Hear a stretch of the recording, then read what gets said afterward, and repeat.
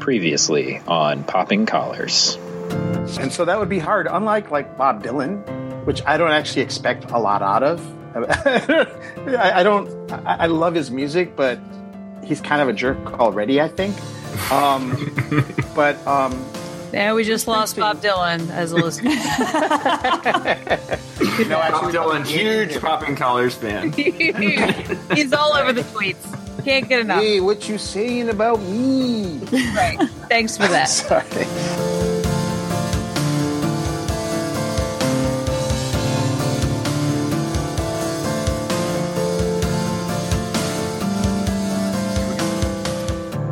Welcome to Popping Collars, the podcast that lives at the intersection of religion and pop culture. My name is Greg Knight. I am the Director of Children and Youth Ministries at the Church of Bethesda by the Sea in Palm Beach, Florida.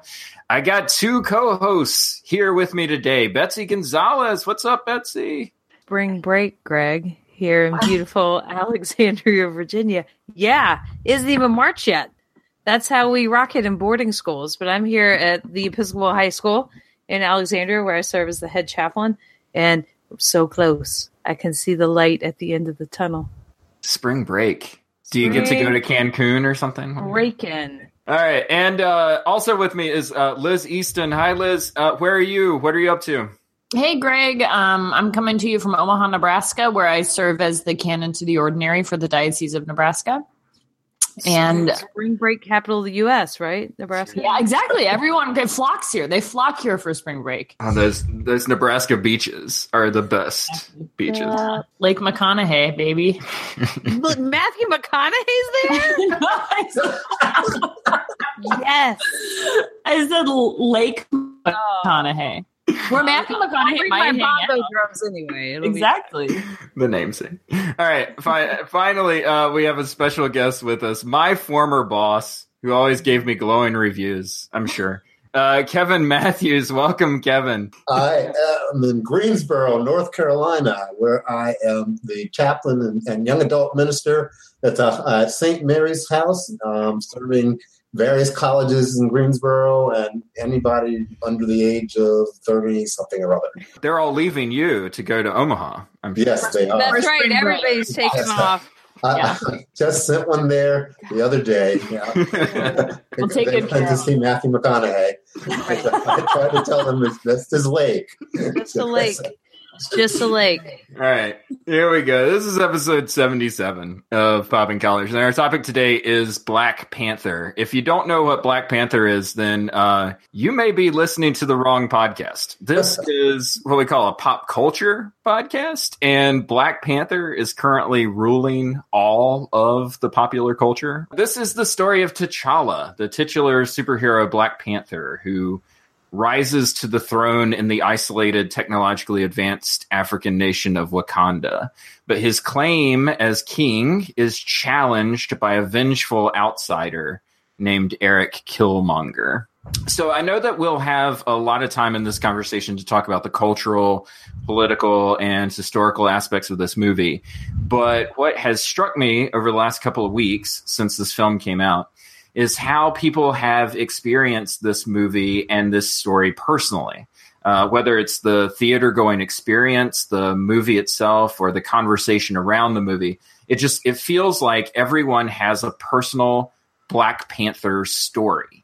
So, Kevin, you're our guest, so you get to kick us off. Right. When you are going to look back on this time down the road, what personal story are you going to remember about the release of Black Panther? I went on the first day. I went in the daytime, not at night. But I went in the daytime. The theater was full. I bought like one of the last tickets. B, it was full primarily of white folks, which is rare for a Black movie. And C, they applauded at the end of it. And I can't tell you the last time I've heard a movie applauded at the end of it, frankly. It was astonishing just to see that. I guess the other part of it for me was simply watching a film about Black people that was not primarily about the ghetto, drugs, gangsters. Slavery. Slavery, yes. It was personally just fun for me to sit there and watch a movie where all the black people had all the advantages. That's right, because it was they had all the technology, they had the smarts, they had the strength. At the same time, the whole thing wasn't really very much about race at all. It was in terms of the villain who comes in from the outside to Wakanda. From Wakanda's point of view, it wasn't about the typical things that you expect. Well, I saw it this weekend in beautiful Ocean City, Maryland, because everyone wants to go to the beach in late February, right? Much like the exodus to Nebraska. So we were there with a couple of other families. The kids, the little girls all wanted to go get like pedicures, right? So they all went to go do that. And so it left three of us adults to be like, all right, what are we going to go do? And so we're like, well, we'll go to a matinee show at one of the 2 theaters in Ocean City, Maryland. It's like fog everywhere. Like no one, the place is dead, kind of, sort of, right? But we show up at this matinee and we're like rolling in like 15 minutes before. And I tried to get tickets in DC before, and I kept striking out at every theater at the time we could go because everything was sold out. And so like, oh, this is going to be easy, right? Nobody's around.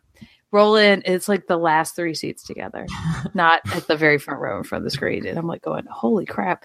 And the theater's all full. You know, I'm a white woman, you know, most movies are made for me, you know, or at least around my general area. Right. Mm-hmm. But to really kind of look around at the audience, especially at the end when we were all waiting around for the special scenes and the extra scenes, and it was us and then this large black family who was kind of there, and then other people had kind of glommed on.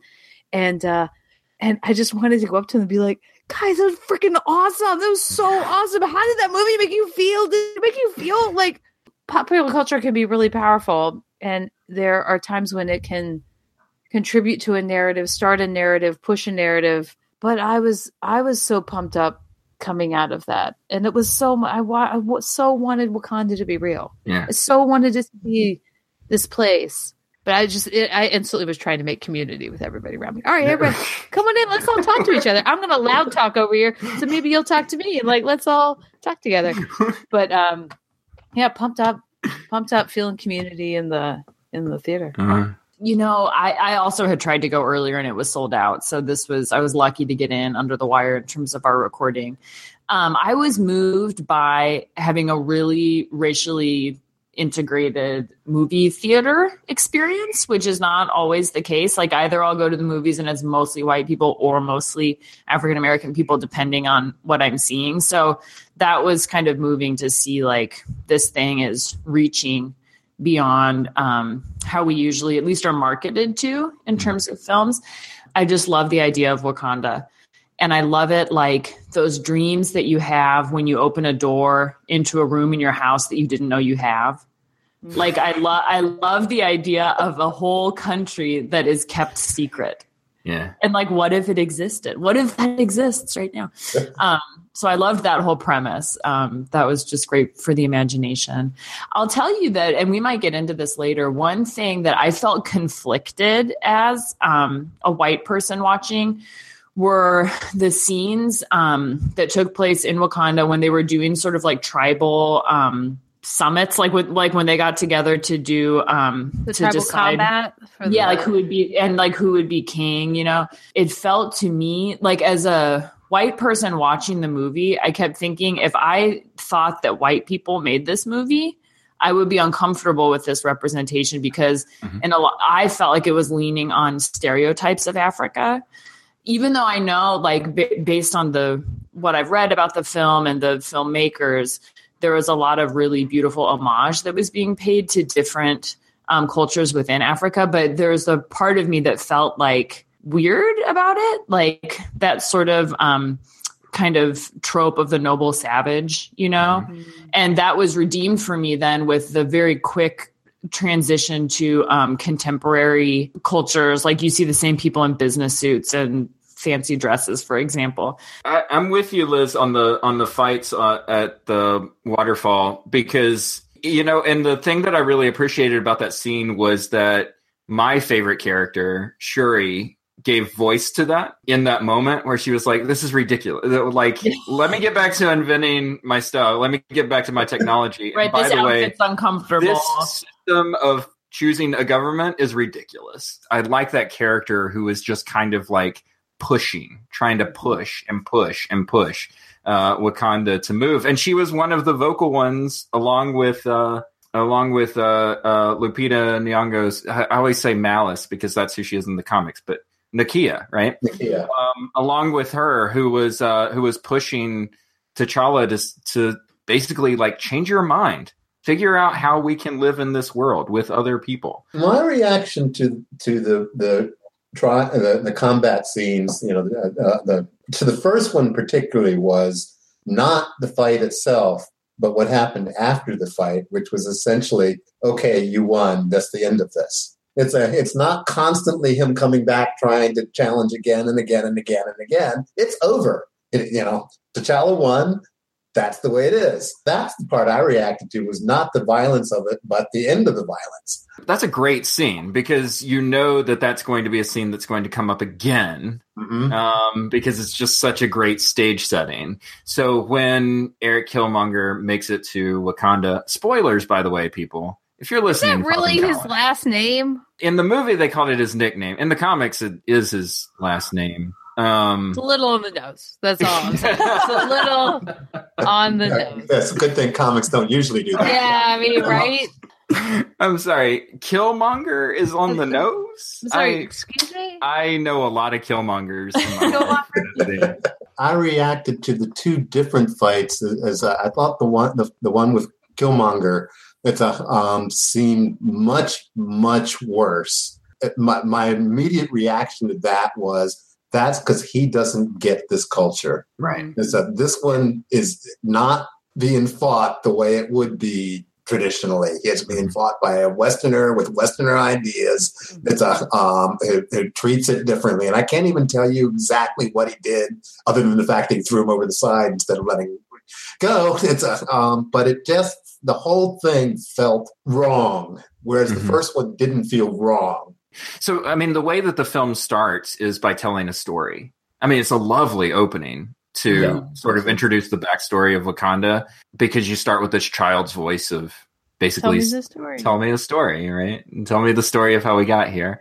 And what I'm hearing from you, Kevin, is like this sense of the fight between T'Challa and M'Baku is part of that story. And Eric Killmonger is not part of the story, right? And that's why it feels because he was intentionally chosen, right, by tradition to not be a part of the story because he was a problem. I think that definitely has something to say to us as Americans. Personally, I don't necessarily feel attached to an ancestry or to a wider story apart from growing up in the state of North Carolina in the United States, right?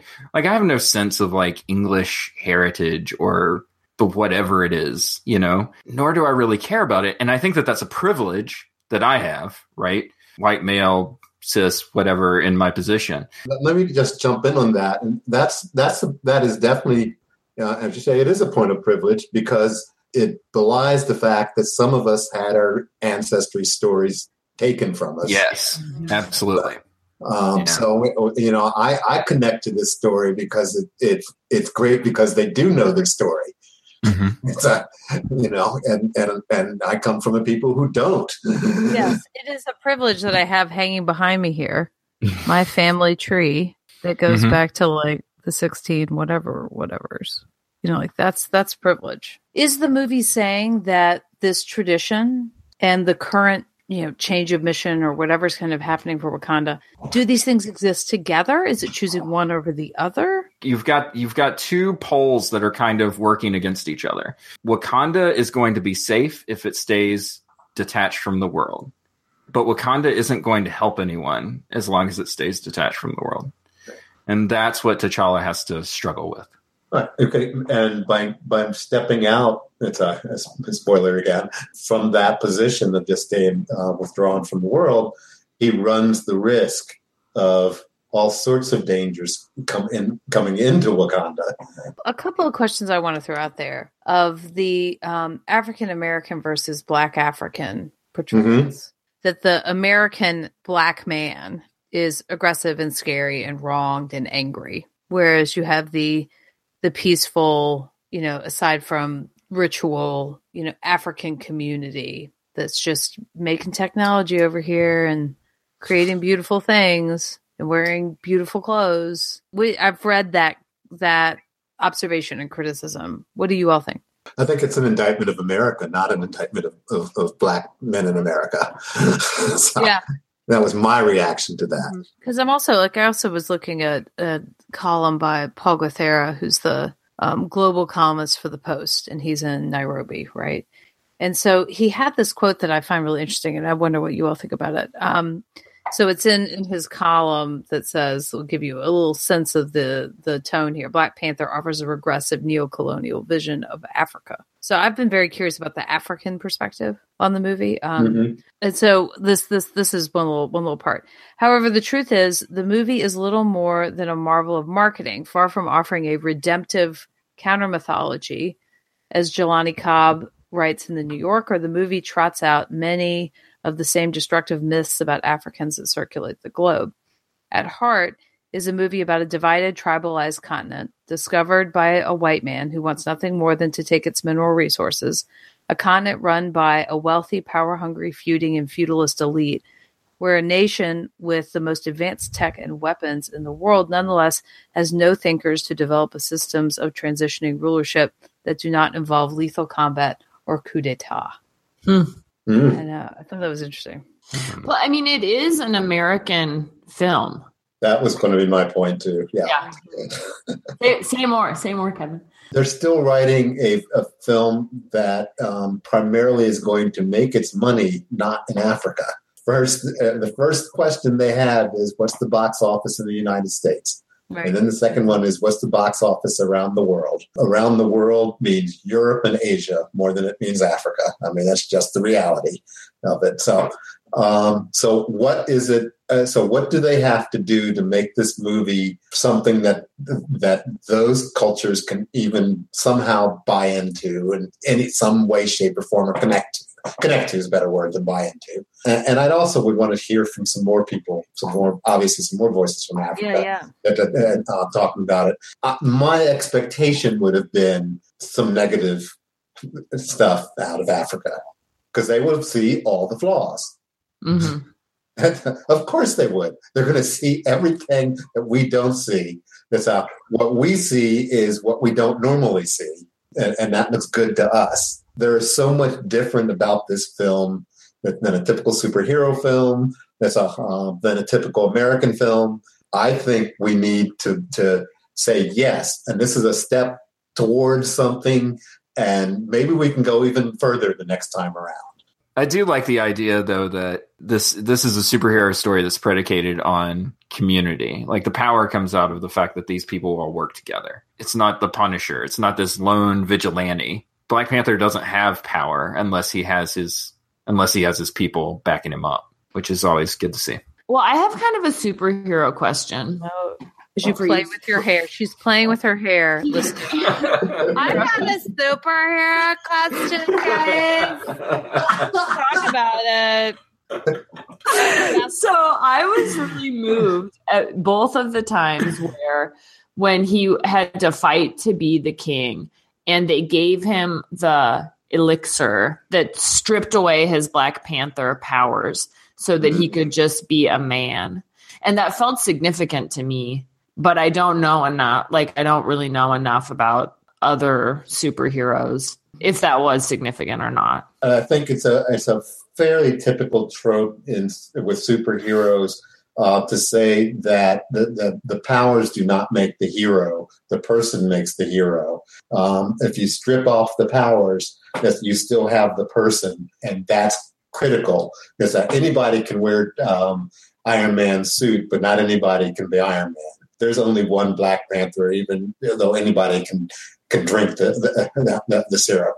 Yeah, the ritual person in me, the Episcopalian in me, I was very much enjoying the ceremony Forrest Whitaker was leading us through. That when he goes back to being the Black Panther and he drinks, the heart of the flower and then is buried. And the use of sand throughout the opening credits and like all of that. What did it remind you of, spaceship? That I'm baptized in the death of Jesus. Yeah. And then I have to die and then get resurrected again. Yeah. And I love that, that you descend to the dead or that you go to this astral plane. It's like a different plane where the ancestors are. Well, and I'm reluctant to even bring this up because a movie that really rests on the question of colonialism, like to then try to use a Christian lens to, interpret it feels wrong.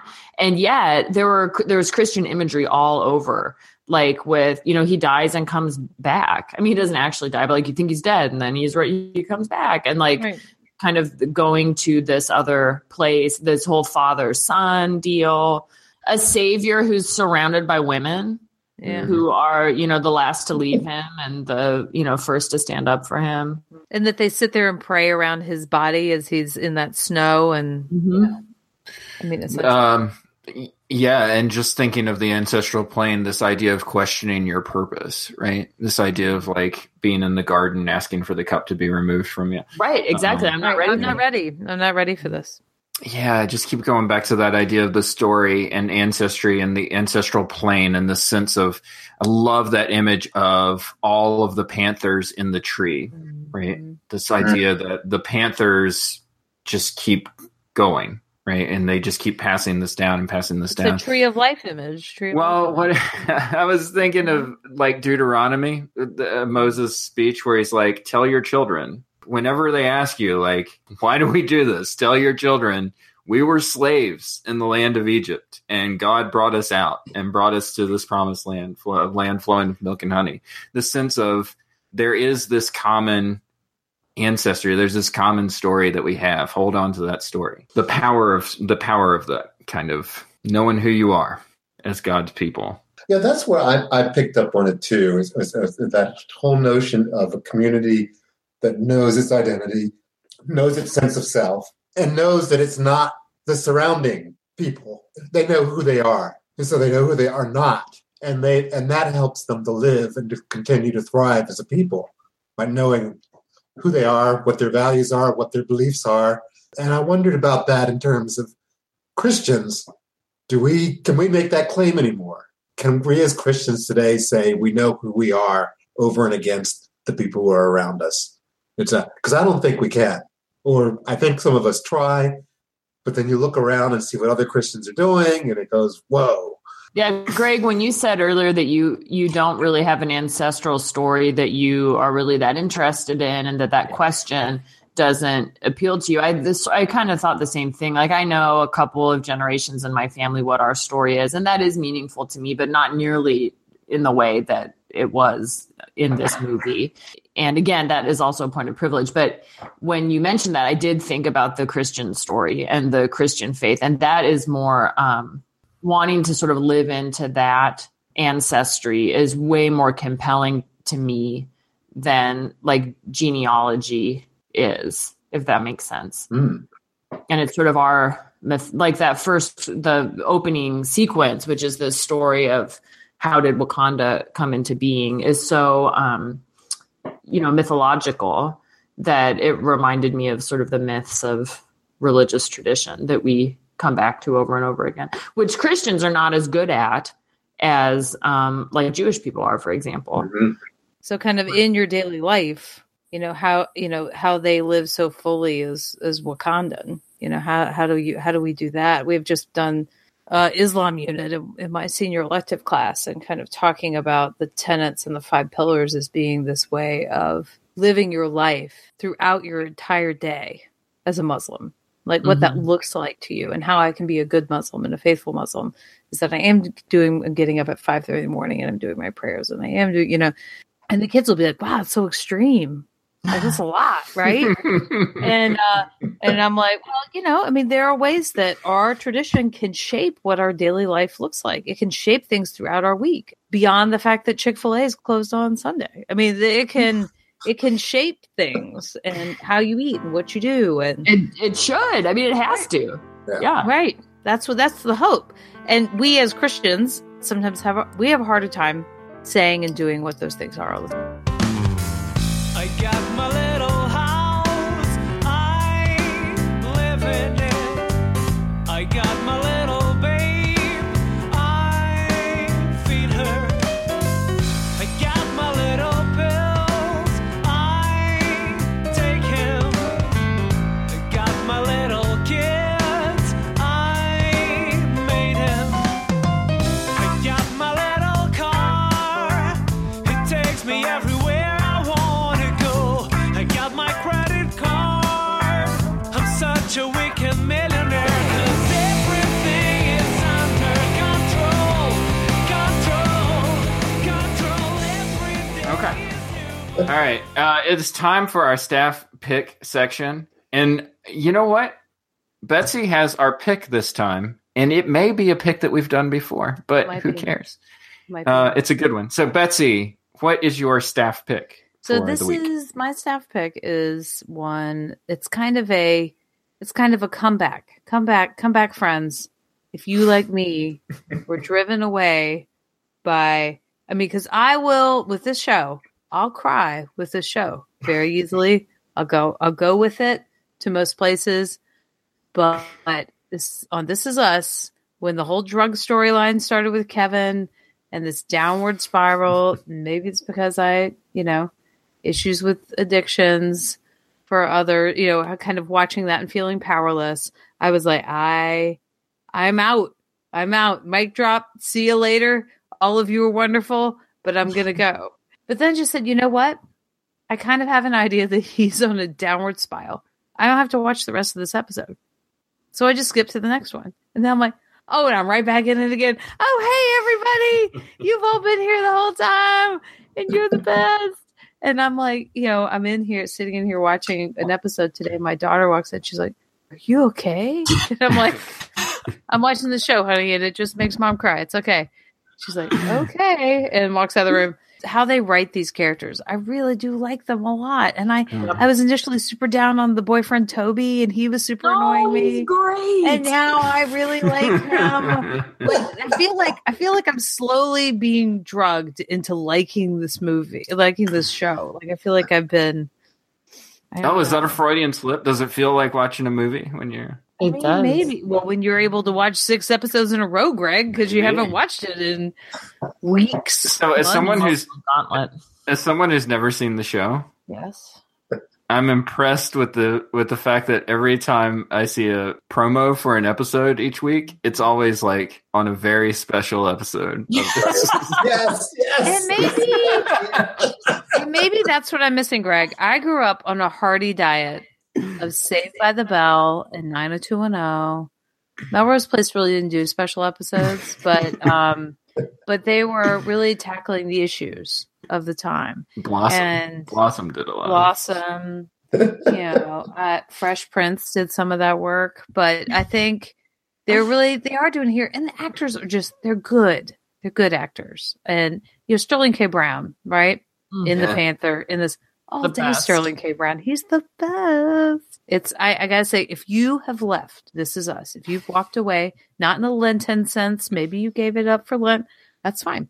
But I would invite you to come back and dip your toe in the water again and kind of see if you can find some value here, because I think it has a lot to say about healing in the past and how we write our own stories and that sort of thing. And I appreciate that.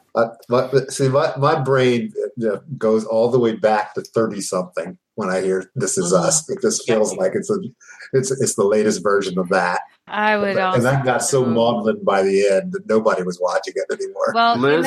Kevin, I wasn't old enough to really appreciate 30-something. Liz had a great quote on our podcast one time where she said that 30-something was probably the sequel to Mad Men. That's funny. That was Bobby and Sally. Yeah, Bobby Draper. and Sally. That was so funny of me. I forgot about that. That was good.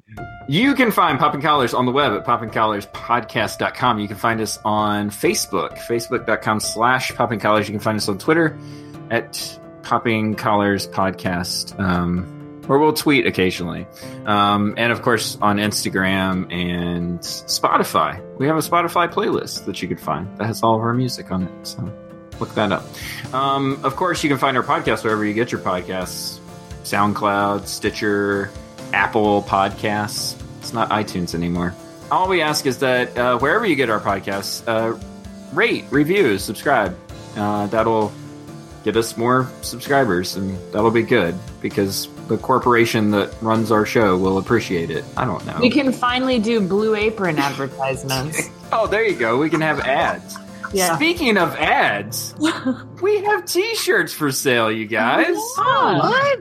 You can wear your own Popping Collars T-shirt.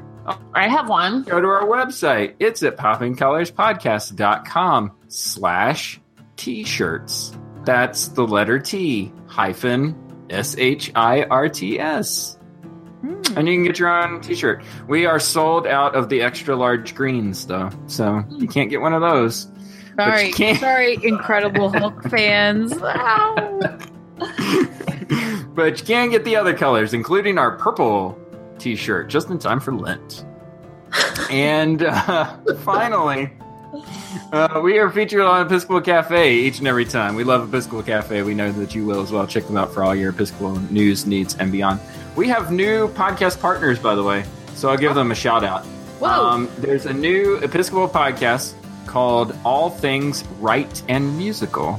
Oh, That is now part of our network. So good for them. And those guys work at my old church back in St. Louis. How about that? Small world, small Episcopal podcast world.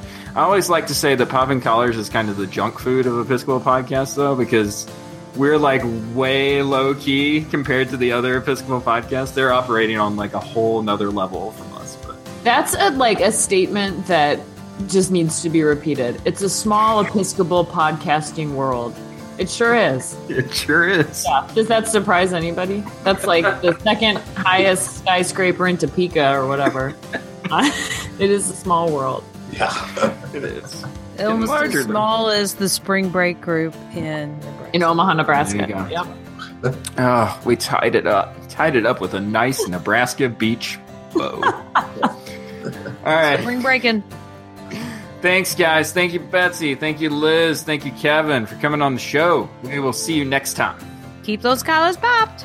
Bye.